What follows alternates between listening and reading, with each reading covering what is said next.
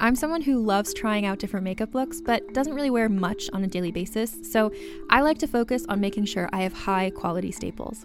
And whether you like a fresh face, full glam, or somewhere in between, you've probably seen Thrive Causemetics Viral Tubing Mascara. I've certainly seen it everywhere. You know, the one in the turquoise tube?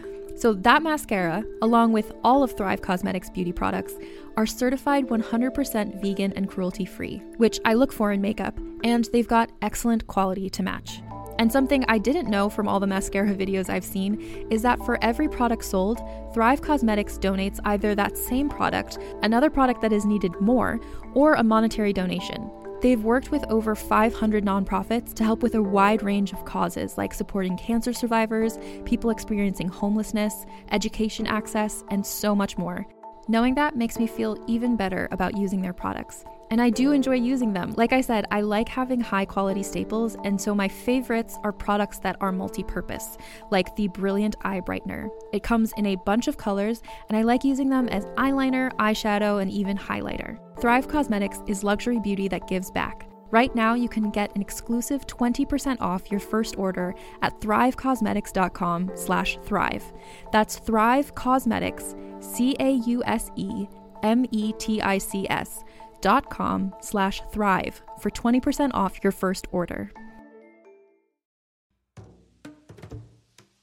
Calling all lovers of mystery and fans of a good story. If you haven't already heard me talk about June's Journey, you're in for a treat. It's time to don your detective hat in this free hidden object mobile game that delves into the captivating journey of June Parker, a self-proclaimed detective on a quest to unravel the mystery surrounding her sister's untimely death. In June's Journey, you get to play as June, deciphering clues and unveiling secret plots within thousands of beautifully illustrated scenes. And did I mention it's set in the glitzy 1920s? New chapters are added weekly, so you will never run out of new thrills to uncover, and you can also personalize and decorate your very own Orchid Island where the story takes place. How sharp are your detective skills? Find out when you download June's Journey on your Android or iOS device, or play online via Facebook Games. Your detective journey awaits.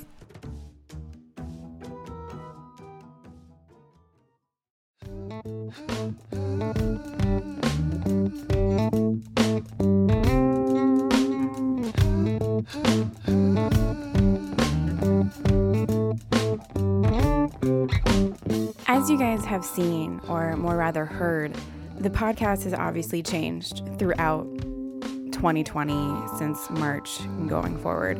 And it just felt unfair to my guests and to also you to pretend that like COVID and everything else wasn't happening around us as I recorded episodes. It felt truly unfair because it is so all-consuming. And obviously there are podcasts that are just doing what they do still throughout this, and I also think that's very fair. But just for me personally, I just didn't feel comfortable moving forward without talking about COVID in basically every episode in my guests' lives, and also race and what's going on politically. And what's been really interesting for me as the host, because I've definitely now accrued a catalog of pre-COVID and post-COVID episodes. It's very, I almost said eerie, but eerie is not the right word. It's interesting how to say this, how COVID and sex are similar in that they are very universal things that we all experience and our relationship to it, but how individually unique each experience is within it. It kind of hit me when I was talking to my guest that's on this episode, Laura Zabalowski. Just like when I do Awkward Sex, the show, or when I do the podcast with individual guests, no two sex stories are alike.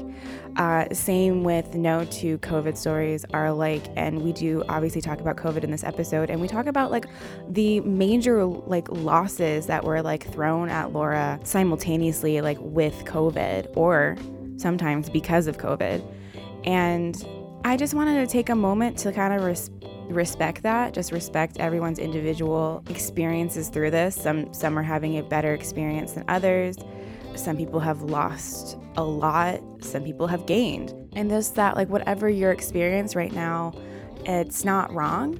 just like with your personal sexual experience, like it's not supposed to look like everyone else's. It can't look like everyone else's, and that's okay.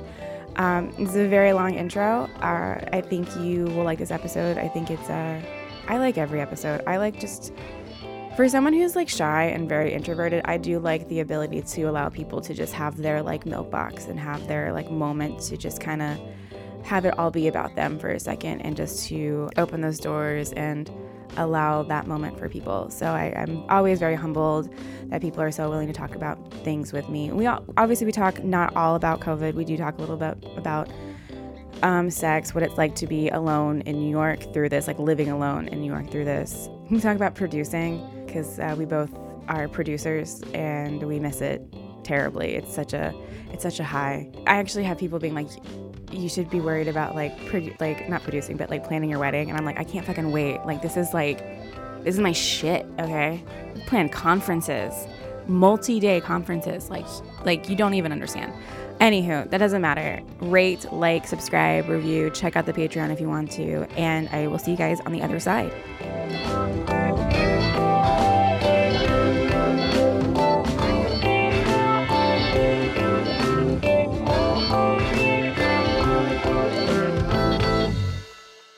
No, I deleted the apps off my phone sometime in like June. I had like the closest to a nervous breakdown that I've ever had, and like delete it. I was just like, I don't need this constantly. Totally. I totally get that. It's been a whole year for us, you know? Yeah. Like, it's been a whole thing. It's so, I feel, I was just talking to one of my friends about this, of just like, it has been a year of the most loss I've ever experienced in one time.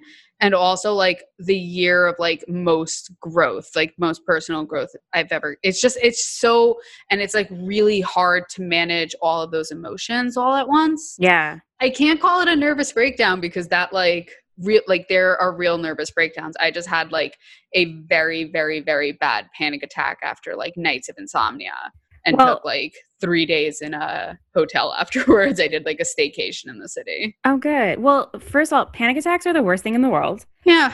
They fucking suck.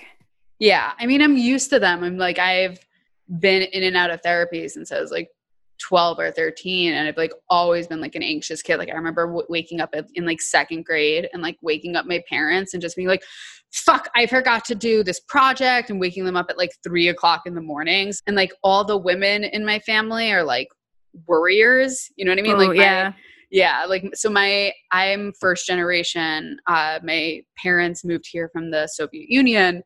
And it's just like, I always use the example of like, my mom is from Latvia, and I went with my mom to where she's from Riga, a few years ago when I was in college. And before we left, all my great aunts and everyone was asking my mom to pick up this drug. They were like, you can only get it over there. You can only get it over the counter. And I look up the drug and it's Valium. And I'm like, you can get that here. You're like, that's possible here, guys. Yeah. Like, that's like, you can ask, like, you can go to the doctor and like be like, hey, I'm constantly nervous.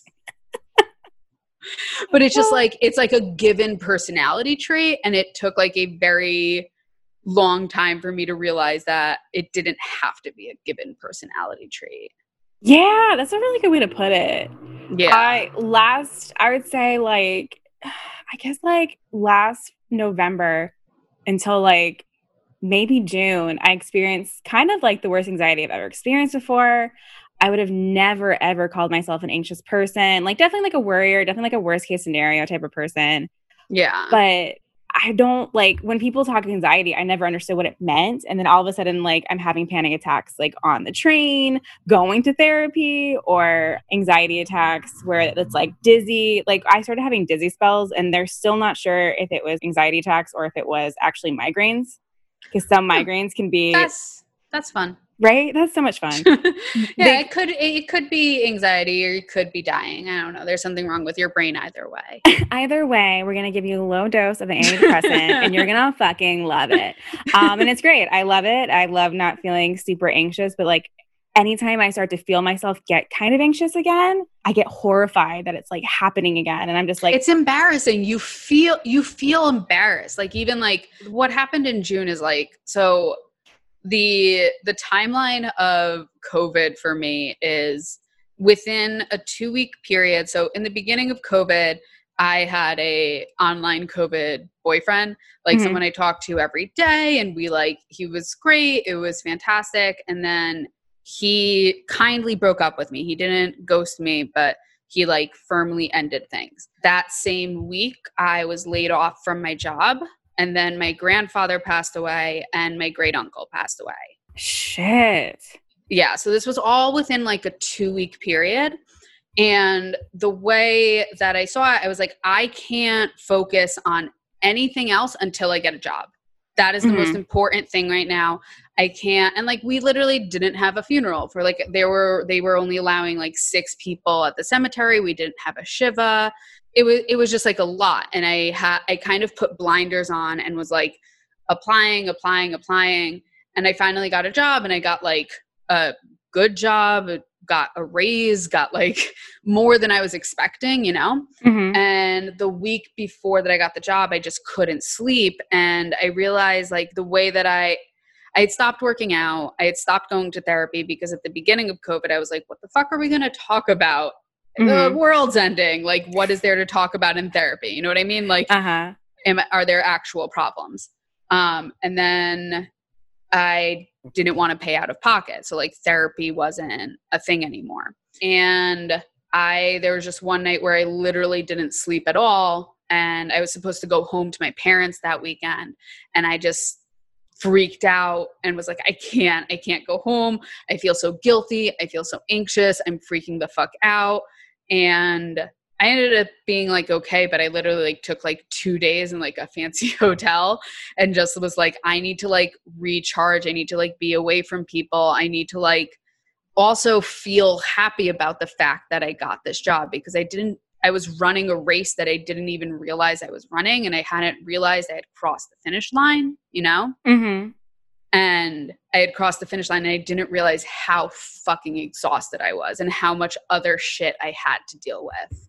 Yeah, because grief already is so depleting. Yeah. And then to bring in so many different types of grief, like the grief of a job loss, the grief of like a relationship loss, and then like the grief of like a literal life lost. Yeah. And then just literally also like the world is going on. You know what I mean? Like the world is literally falling apart, and there's nothing you can do about that. Because you said it happened in June too. So in June, that's when the protest really like erupted, and it was a very weird energy, I guess is what I want to say. Everything just became very charged. That's a lot. I'm really sorry. I'm glad you got through it, obviously. Yeah. I mean, like I did the things that I needed to do to start taking care of myself again. I got back into therapy. I got back on my anxiety medication. I started working out again. Like all the tools that, having been in therapy for so long, I had tools at my disposal, but like because of COVID, because of the nature of just like what life is now, all those tools were taken away. And like one of the biggest tools that I still can't figure out how to get back is like comedy. I don't know what to that part of myself. I still feel is just like, what the fuck do I do? Because I use that to identify myself for like so long. Well, how are the outdoor shows going for you guys? So we had one show at the Springs, and it went really well. We sold out. All the comics who were on it were like so happy with like the social distancing setup. We kept it really safe. And then the SLA changed their rules to no live entertainment of any kind. I forgot about that. I don't want to do park shows because there's so much you can't control for. And I don't know if this is going to sound pretentious or whatever, but I think I've built a good reputation for myself and for She Makes Me Laugh. And I want to put forth the best possible experience, not just for the audience, but for the comics and whatnot. Like we were able to pay comics and the photographer at the spring show. You know what I mean? Like we made our money back. And there's just so many things you can't control for with a park show. And like, how annoyed would you be if you like were with your kids and there's just like a shitty comedy show going on? You're like, I just wanted to go outside with my 6-year-old for one, like, this is my one time during the day to like go outside. I saw like a random comment on a comedy show thread, and it was like a bitchy comment, but I'm like, you know what? She raises a lot of good points. I don't want to hear really racy jokes in a public arena. That's not the right space for it. You can't control who's coming in and out. You can't control who's in the audience. Plus, like, they're not legal. Like, the cops can come and shut them down. I am a white woman. I'm most likely not going to be the one who gets in trouble in a real way. And so I don't want to put anyone who's at the show or performing on the show in a dangerous situation. I have very similar opinions. And then I went to a show this past Saturday in the park, and I was blown away by how good it was and how controlled it was, and how the cops actually did roll up, and it was a black and brown comedy show. And the cops were they like put their lights on. They were just like trying to show their dick, and then they walked away, or like they drove away. But I saw it and I was like, shit, this is really good. And then Aaron was like, yeah, you need to do Awkward Sex and the City outside. Because we are very aware of like putting on like what putting on a good show means. And so we do like to have control of a lot of variables. I think if you went to go see a few in the park, you'd be like, oh, okay. I mean, like there's ones that are like right on like one of the main grassy knolls where everyone plays. And like, that's not cool. But this one was like in a secluded spot, and it had like an arena vibe to it because everyone like sat on this hill. And there was probably like 150 people there. Really? And they were like, guys, if you can Venmo, please. And like, I know I Venmo 10, Aaron Venmo 10. So like people were getting paid. There's a way to do it. There is a way to do it, but we might have to like taper our expectations a little bit of what that control looks like. Yeah. Taper our expectations a little bit. Yeah. And then I think like also like it's not going to be warm anymore soon. I just wonder what's going to happen like really come like October, when you don't want to be outside for an hour and a half or however long, you know? I think we have until the first week of November. Because even just like I'm outside with my friends all the time now, and everyone's like, yeah, we're just going to bundle up because it sucks so much being stuck inside all day. I highly recommend podcasting. You have a mic now? I do. I've tried it before. I just like, it's definitely on my mind. I just don't, I want to position it the right way. I want to market it the right way. And I think I've been spoiled by She Makes Me Laugh and how much work and how much, how rewarding it's been. Mm-hmm. I'm just preparing myself for disappointment for something that I haven't tried yet. Honestly, I think you have something in She Makes Me Laugh. Like, I think you guys could each host, like, it could be weekly or bi-weekly, and you guys like literally the traveling microphone, and you interview like Ophira Eisenberg, and then next week your co-host interviews someone else, and you just like shoot the shit. I think you could put it within your brand, but again, I totally understand it's your baby if you want to have a baby. Anyone listening, podcasts are a shit ton of work. Awkward Sex and the City. Oh no, yeah. Did not become a one until like 5 years in because I was so overwhelmed by it all. Like, I get it. It's a lot. I've tried to do it before. There was 4 or 5 years ago, my friend Chelsea and I tried to start a podcast. It was called You Do You with Chelsea and Laura. It was similar to this. It was going to be us talking about like dating and sex stories and drinking wine during it.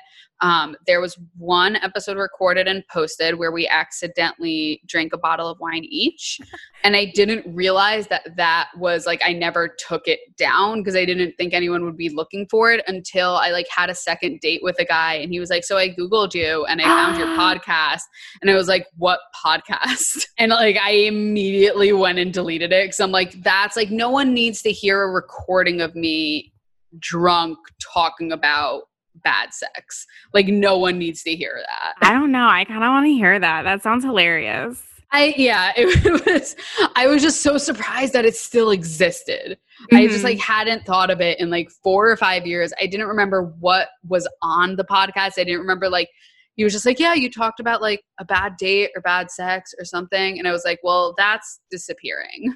Oh my God. But like, it was so much work. We had to find a producer. We had to, cause like, we don't know what the fuck we're doing. There's so much work that goes into it that like, either you have to find someone who like is talented and willing to work with you, or you have to learn a lot yourself. I mean, I guess this is the time to do it, to pick up a new skill. I just hate learning shit. Yeah, I told myself I was gonna learn Pro Tools in this shit, and then I was like, I don't want to learn Pro Tools through this shit. Like, I just want to read a book. I don't want to do homework. You were saying you haven't seen anyone in a long time, like, because you've moved like a big move. You went from North Brooklyn to now South Brooklyn. Yes. And whole new neighborhood, living alone. Yeah. I haven't seen, the only people that I've seen, my friend Chelsea, we were working out. I found a personal trainer on Nextdoor. And Chelsea lives in Williamsburg. I lived in Greenpoint at the time.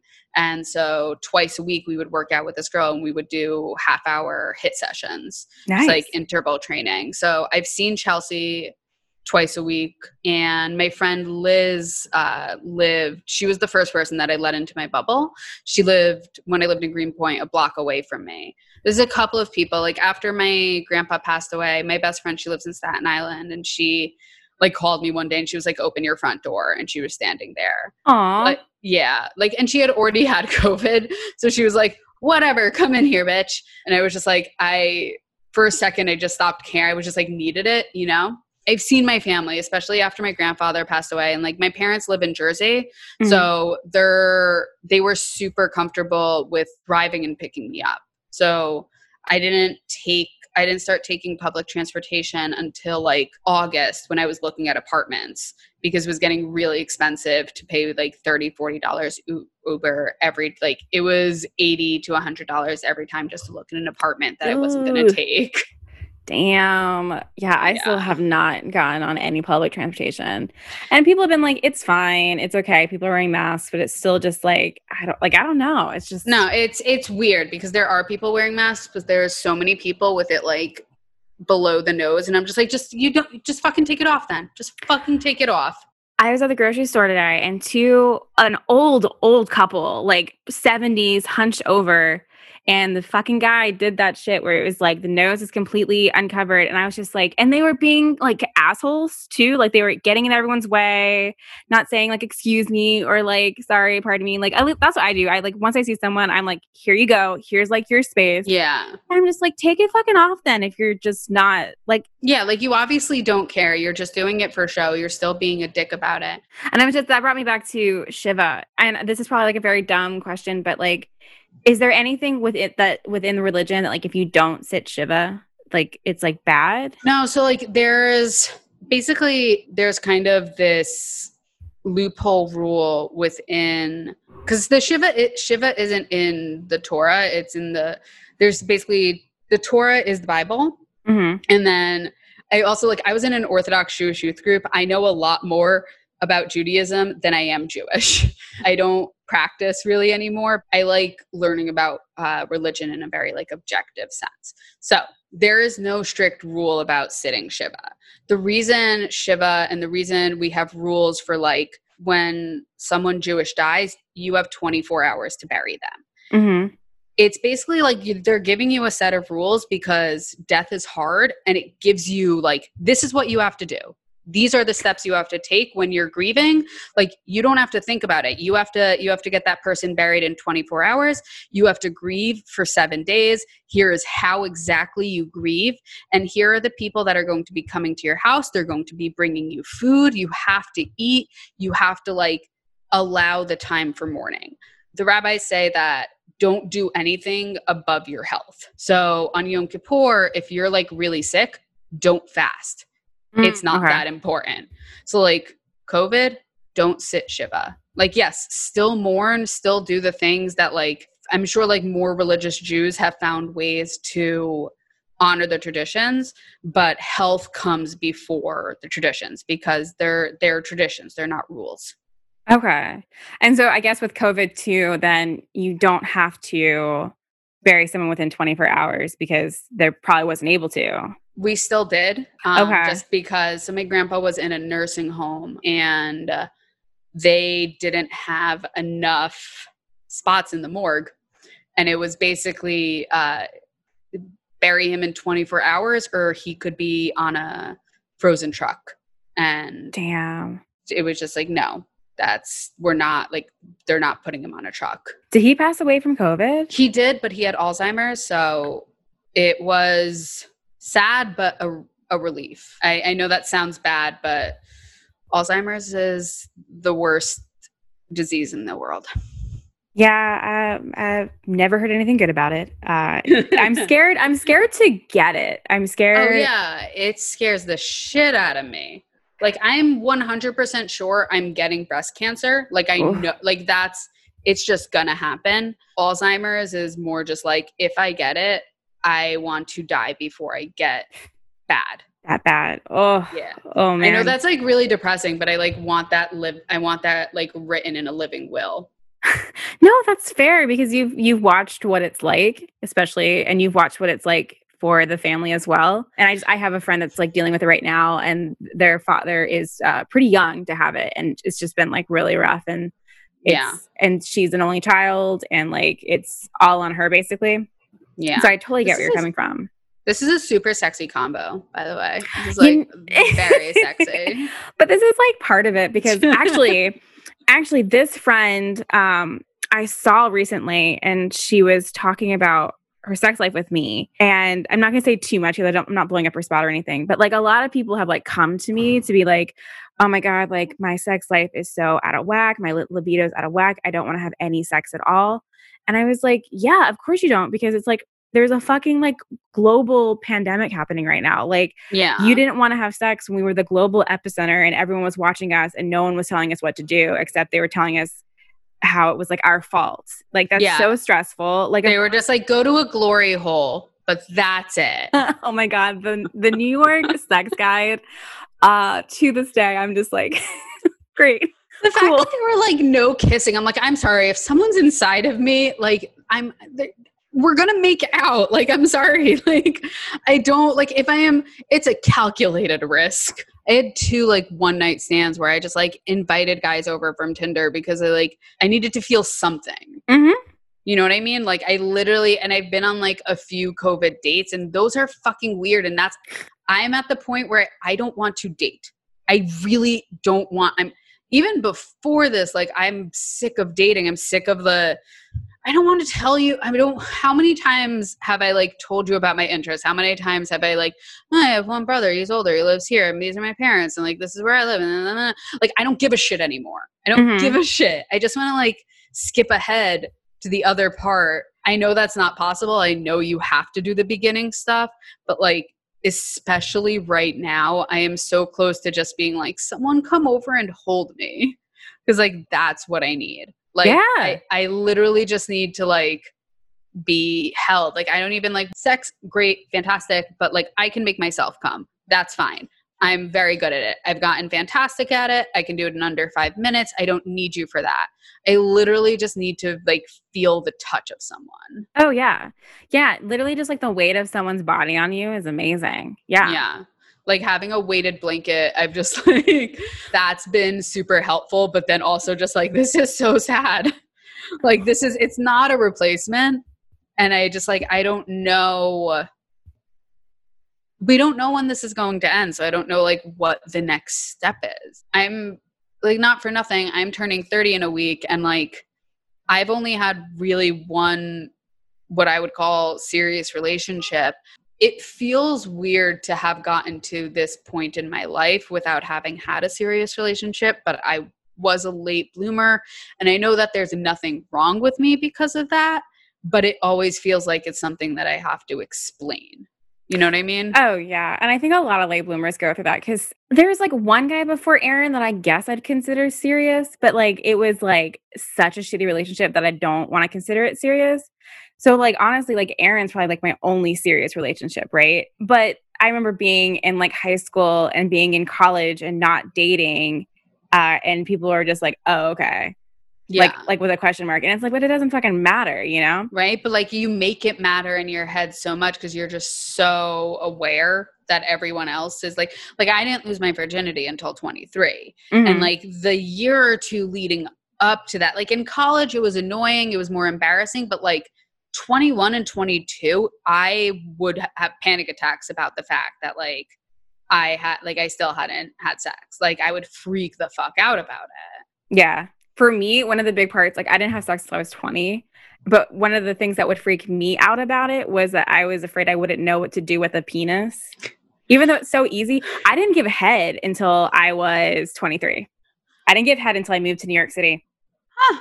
Yeah. I was so afraid. I was like, how, like, what do you do with it? Truly, you just put it in your mouth. That should be the new New York slogan. Didn't give head until I moved to New York City.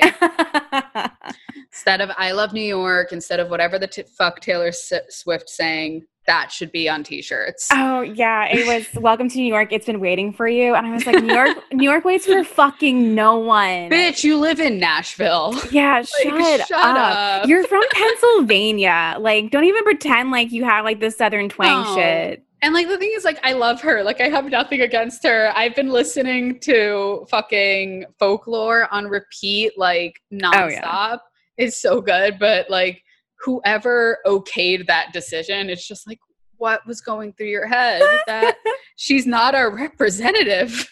Yeah, she lived here like a year and a half. I mean, yeah, I think she still has a place like in Tribeca. No, forgot which comedian said it, but it's one of my favorite jokes I've ever heard about New York of just like last year, 150 people got hit by subway trains. 74 of those people survived. You are only allowed to call yourself a New Yorker if you're one of those 74 people. I'm just like that. Yeah. Like get one of those people to write us a fucking song. No, I gave my first hand job in 8th grade. I gave head for the first time when I was 16. And then there was just, and it's still something that I work on. I had really low self-esteem. I was always chubby, fat, whatever you want to call it. I went to fat camp when I was in middle school, and I just had so much baggage. And then I got to college, and my college was like 70-30 girls, guys. Oh, so, same. Yeah. So there was this thing called like New Paltz Hot, where like the most basic of dudes would get the hottest chicks because they like had anybody in the game. But then that left like the chicks like me who, I mean, I'm cute, I'm attractive, but in a 70-30 split, I'm not getting what I need, you know? Oh yeah. And then my first time was 23. It was the first time I was the next day I was going to Mexico on a trip, and I got my first Brazilian, and I got very drunk, and it wasn't great. I wouldn't call it. If he was a good guy, he wouldn't have taken me home. I know how drunk I was. You know what I mean? But then I went to Mexico, and I met a guy out on a bar crawl and had like a wonderful second experience. Like he was just like very sweet, like very nice. And like, that's what I count as my first experience, because I barely remember the first one anyway. Absolutely. They were like 2 days apart from each other. Someone on the show, Awkward Sex, did a story. It was similar in that she counted her second time, or actually her first time, because the first one was like, it wasn't like coercion, but it was just like something was off about it. And afterwards I was just like, yeah, like it's your fucking body. Like you get to fucking choose like when, because it's not about like, we don't want to say it's like losing your virginity is just when penetration, if that's like the type of sex you're happening. It's like, also, it's a social construct. You know what I mean? Like it's not a real tangible thing. Mm-hmm. It's your sexual debut. So if you had a much better time the second time, then that's your fucking debut. Yeah, exactly. And then I had a boyfriend for 6 months, and like that's what I would call like my sexual awakening period. And he was like very good at dating, but he wasn't a good boyfriend. Like he was like, we broke up because I asked him to meet my parents, and he was like, I don't see the need for that. And I was like, oh, okay, and he wasn't a bad guy. You know what I mean? Uh-huh. I hold no ill will towards him, but I was just like, oh, we think about what this is differently. Mm-hmm. So like learned what I liked and what I didn't like. We broke up literally like 2 days after I moved into the city.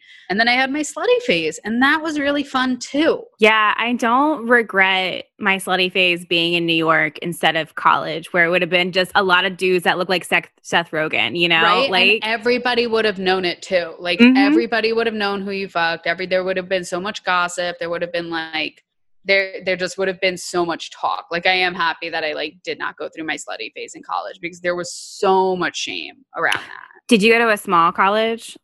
It was about 7,000, 6,000 undergrad. Okay, not too small. Okay. No, yeah, but it was like a little hippie liberal art school, SUNY New Paltz. They love the liberal art schools. They do love to goss. They really do. They do. And like I joined a sorority because I wanted validation, because I was bullied in middle school. And I was just like, the cool kids want me. Like literally that was the only reason. I can like 100% look back on that and be like, yeah, that's that. It wasn't a bad decision. I just wish I had done other things too, because New Paltz was a weird place. And I was like, I should have been doing shitty improv in college. Like I shouldn't have waited until I got to New York City, you know? But so I rushed too. I rushed because I also was like, I just want to see if I can be like one of the pretty girls. And I got into Delta Gamma, which in a lot of schools is a really good one. At JMU, you can't spell dog without DG. They got kicked off our campus. Why? What'd they do? So they got caught. I mean, my sorority also got caught hazing, but we didn't do it. Was a lot of like mental shit. Like, oh God, like that. But that's what girls do. Like boys are like forced to like eat fake goldfish or like eat like dog shit that's actually mush bananas. My brother was in a fraternity. Oh my God. And they got caught and kicked off because one of their pledges tried to commit suicide. And this was like, it was like the third time they had gotten caught with hazing. Shit. Yeah. Dude, it's so stupid when you think back about like the shit we used to care about. Oh yeah. None of it matters. Even the shit we care about now, like doesn't even matter really. Not at all. So I went to New Paltz originally because they have a very good communication disorders program for like speech pathology. And my grandma really wanted me to be a speech pathologist. But I majored in industrial organizational psychology, which is like psychology applied to business. I would have never guessed that. Have you ever used this degree? No. So like you can basically with the degree, if you don't go to a master's, if you don't go and get your master's, the really only way that you can apply it directly is working in HR. My first interview out of college was in HR. I stopped by my uncle's house beforehand, and I feel like this says a lot about my family style. I had to like pick up something from him, and he gave me a hug. He said, "Good luck, you're not going to get it." But just like legit setting realistic expectations. It was my first interview out of college. Like I wasn't going to get it. Yeah. And I wish they taught us how to interview. So I was in Virginia and I'd go back and forth from New York in a fucking Trans Am. I got like 13 miles to the gallon on the highway.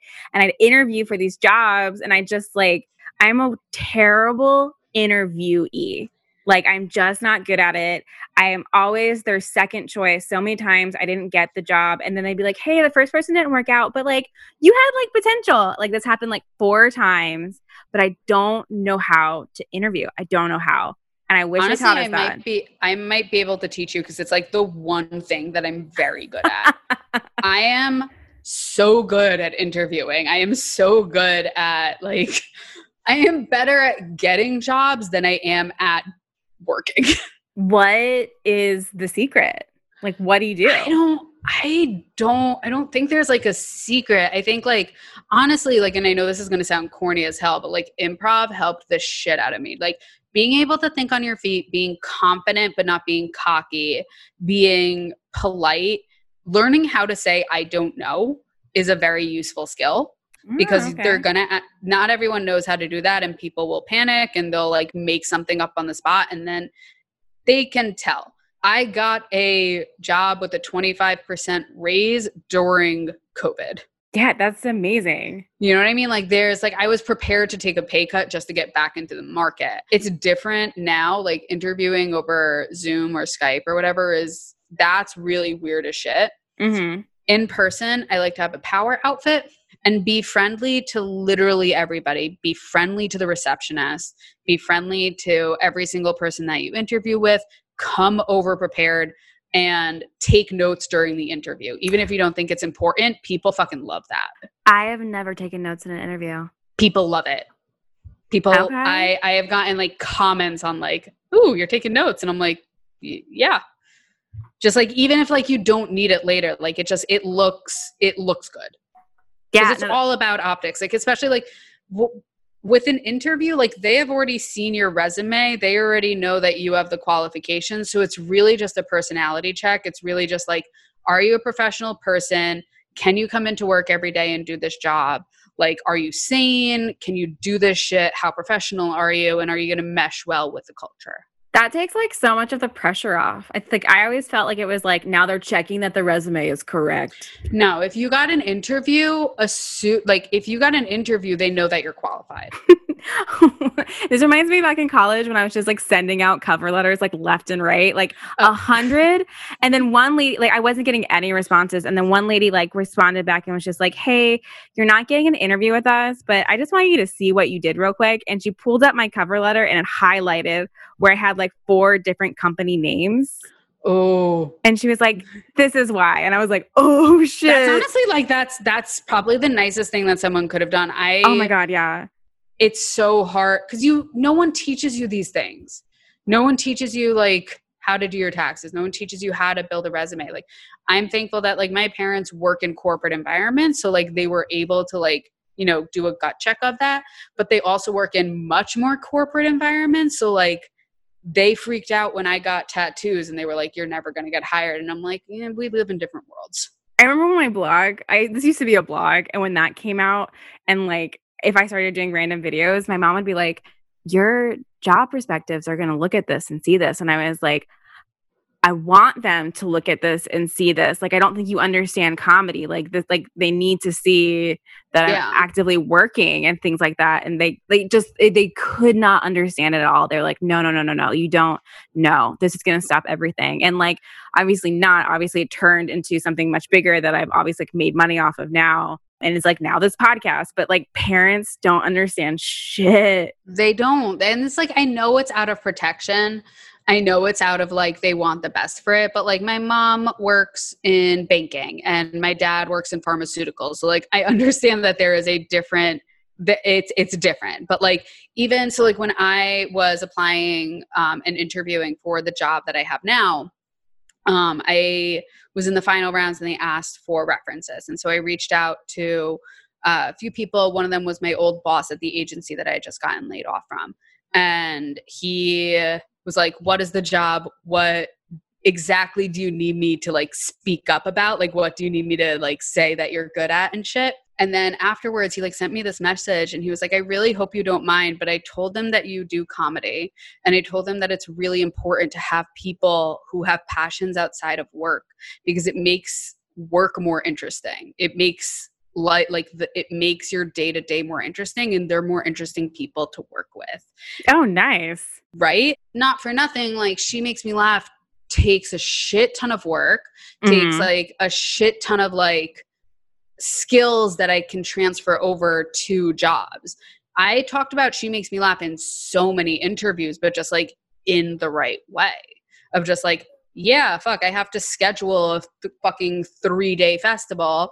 I have to deal with people canceling last minute. I have to deal with weird personalities. I have to deal with paying people.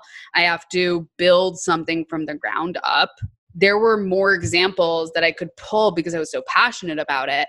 Like, listen, I love my job. I'm happy that I have my job. It's a great job, but I'm not passionate about it. So I don't remember the challenges. You know what I mean? Mm-hmm. I don't remember like, what was a hard thing that you had to do at work or a presentation that you had to give? Like they're canned answers, but like they want to hear something that you spoke passionately about. It doesn't have to be that specific industry that you're interviewing for.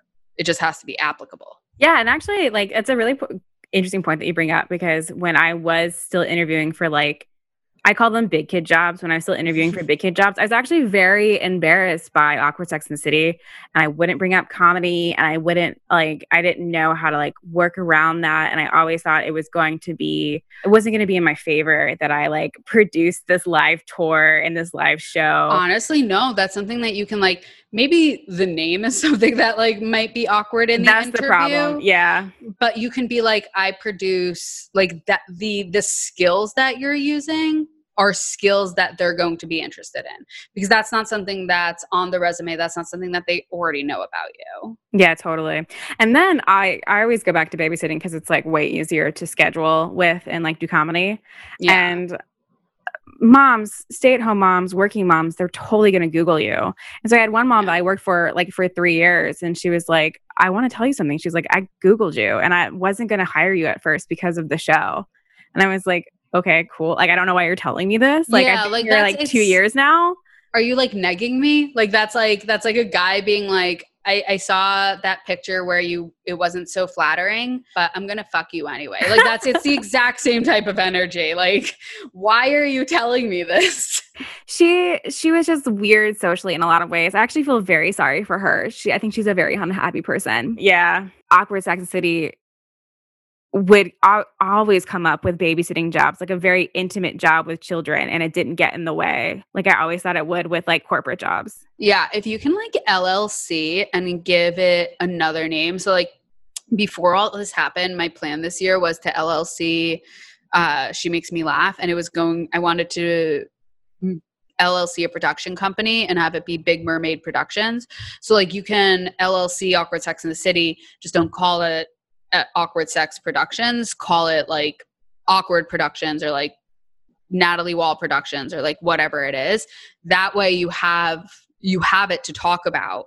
But like I can understand why saying Awkward Sex in the City in an interview it's not a deal breaker, but it is like it makes the air a little funky. Yeah, like an alert goes up. Yeah, but it's like it's not a bad thing. Yeah, actually, Awkward Sex is an S corp under Kablamo Entertainment. Oh, so that's what you talk about. I never thought about talking about it from the production company's point of view. Yeah, that's funny. That's what you talk about. Yeah, and honestly, I think you totally should still do it. I would check to see if an S corp is not the right option for you, because would you be the one in sole control, or would it be you and your co-host? Because that changes things. I think it would be me. So Maria actually moved in October, she is moving to California. Right. I don't think anyone's going to disagree with me. It's my baby.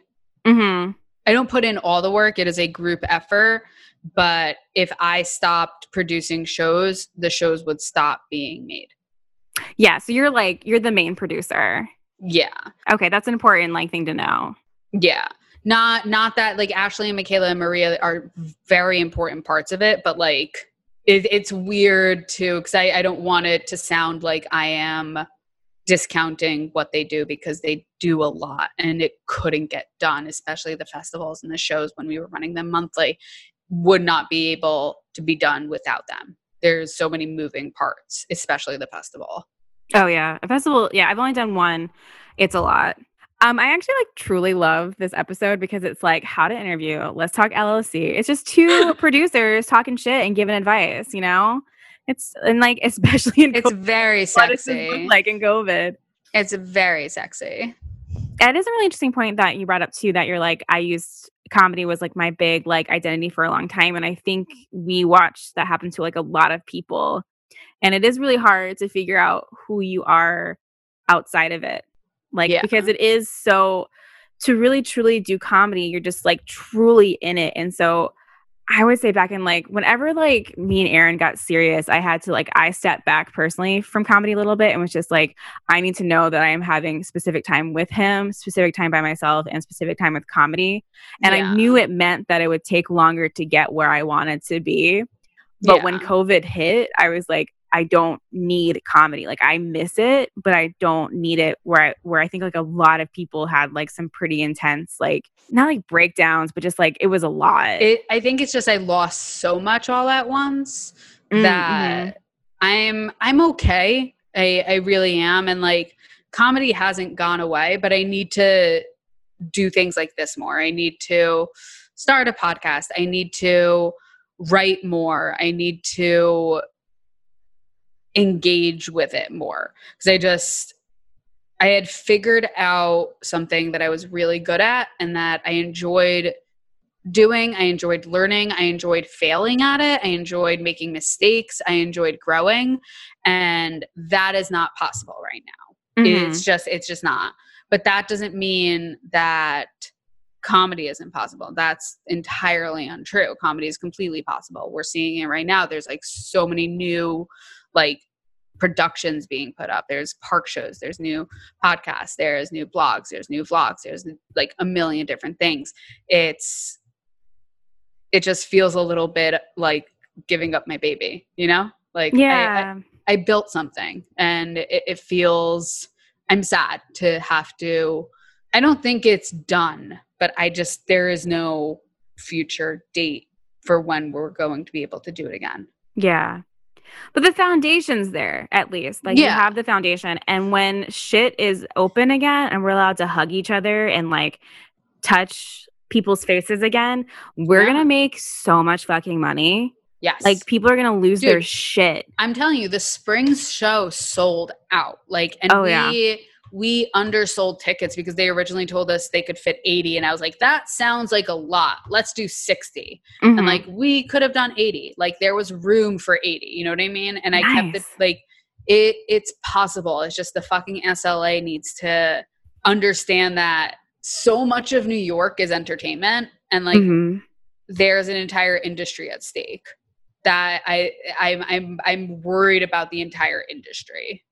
I can't remember if I talked about this with Aaron, or if I talked about this on the podcast, but I have been shocked to watch the arts just be let out, just to slowly like die, when it's like, that is what people come to New York for. People don't come for the fucking financial district. People don't come for Staten Island. They come for Broadway shows. They come for live comedy. They come for restaurants, for like Michelin star restaurants, and for an experience that you are actively killing. Yeah. And he's freaking out about our economy and our like, we're in like in a $9 billion deficit. And it's like, but you're killing it. Like, this is your fault.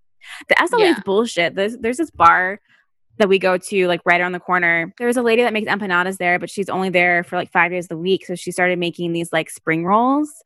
And when she wasn't there, they like weren't giving out receipts or something. And the SLA fined them because they weren't giving out receipts with the spring rolls, but they were giving out food with the alcohol as they've asked people to do. And it's just like, what the fuck is this? What? No.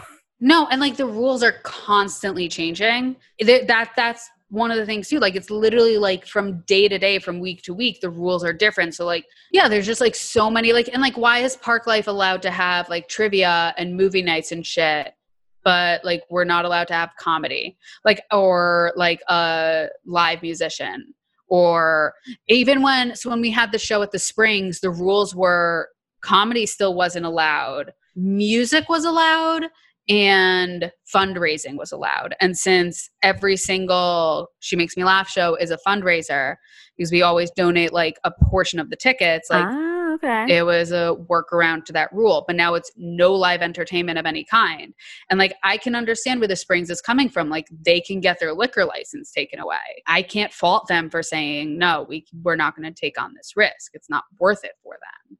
But there's an entire industry at stake. And not just like industry, it's like, it's people and it's venues and it's businesses, and like, something's gonna give. I mean, I think it's gonna give soon because they're opening up indoor dining. So I think something is gonna give soon, but I don't know what it's gonna look like. It's really weird not knowing so much. Yeah, it's been really hard to let go of. I think both you and I both like love to be in control and like love to have control of our narrative. And so COVID's been a huge like, bitch, you ain't got no control of this. Like, nope. It forgot who tweeted it, but someone was like, yeah, this has been really terrible for people who use planning as a defense mechanism. And I was like, I'm in this tweet and I do not like it. Like, I didn't even realize that I did that. I was gifted this like huge like planner, this like very intense planner for 2020. I used to carry around like a schedule planner, and I threw it out because like, where am I going? I now have a whiteboard calendar on the wall because I still fucking need something. I get like a little high every time I put like this Zoom into my Google Calendar, like Zoom recording. It's like, I've got one thing. Yeah, no, I have our thing, podcast taping tonight. Like, it's on there. I get to like cross it off. I need a visual of it. I like to plan things out. Like, gives me a little bit of a high. No, same. I know. I really miss performing. Like, I really do. And going to the comedy show was like, fuck, I really miss this. But I miss producing so much. I love producing. It gets me wet, you know? Like, I love it so much. I am more myself when I am producing than any other time. So I don't perform that often. I really like just started doing stand-up within the last year or two. Because like, with a full-time job, I fucking hate open mics. Oh yeah, they're bullshit. Open mics so much, and all of them are at like midnight. And I'm like, I have a full-time job, and I have to wake up at 7:00 in the morning to do my hair and like do my makeup and shit. Like, I'm not doing this. So like, I would just like wait till like, I'm like, I have built enough goodwill. I've been running a show for 3 years. People will just book me, and I'll find the 2 open mics that I like, and that's what I'll do. But like, I did improv pretty regularly for like 4 years. So I never like, open mics felt like they weren't as necessary for me because I feel like I got that open mic energy out through doing shitty improv. You know what I mean? Yeah. Open mics are the worst. I haven't done one since I think 2013. The last one was like nothing but dudes. I think I was the only girl there, and it was nothing but like rape jokes and racist jokes. And I was like, okay, but like, there's a reason why you never see any of these people on shows. It's like all they do are open mics. So you don't need that. No, the only people, Tracy Soren ran an amazing open mic, and I forgot the name of the bar, but she ran it with Angela Palladino and Joe, I forgot his last name, but it was in Williamsburg on either Grand or Graham. That was a great open mic. It was at like 7 or 8 o'clock. One of the rules was like, don't be an asshole. It was just like, it was solid. Like, I would go to that, and there was like one other one that I would go to, but then I would be like, you know what? People have seen me on stage. People have seen me host shows. Like, it's not like I'm not getting stage time. Like, I am getting stage time. It's literally just like, I need to get a tight 10. And like, that's why like doing the Awkward Sex in the City show, that was like one of my proudest, like I was just like, I called people. I was like, I got paid to do comedy for the first time. Like, I was so happy. And like, also like, so much of that was made up on the spot. Like, so much of that was just like, I have like maybe 2 or 3 things or like bullet points, but like, I'm never going to be the type of person to write out jokes because I know I'll stumble over the words. I know I'll like fuck up a punchline. But same as you, like, I feel so powerful, so myself, and like, I get wet from producing.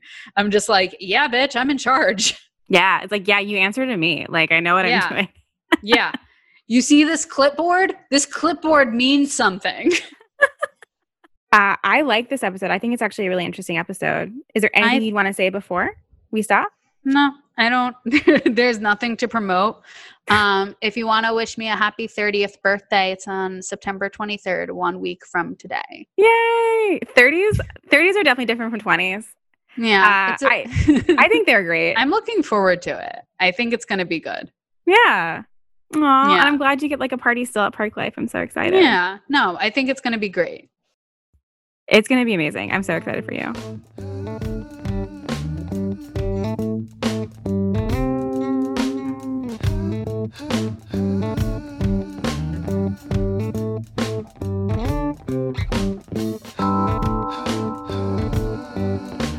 I'm back. It's just me. Thank you for listening. Remember to follow Laura on it's Laura Zabs, Z-A-B-S, on Instagram and Twitter. And she also produces She Makes Me Laugh, which is a comedy show and also a festival. It's a great festival, as you heard in the episode. And I've been lucky enough to be able to actually do my live shows at both of the festivals. Both my live shows are from the festival, and that's very cool, and just, again, very honored. Take care of yourselves. Keep washing your hands, keep wearing your masks. I'm getting nervous for fall. I've already talked about it because one of the major predictors for New York, they're starting to predict like a second wave in October, starting in October, and that's just horrifying. And I don't want it to happen, and I don't want to go through it again. You don't want me to go through it again. It'll be much darker episodes yet again, but I will talk to you guys next week.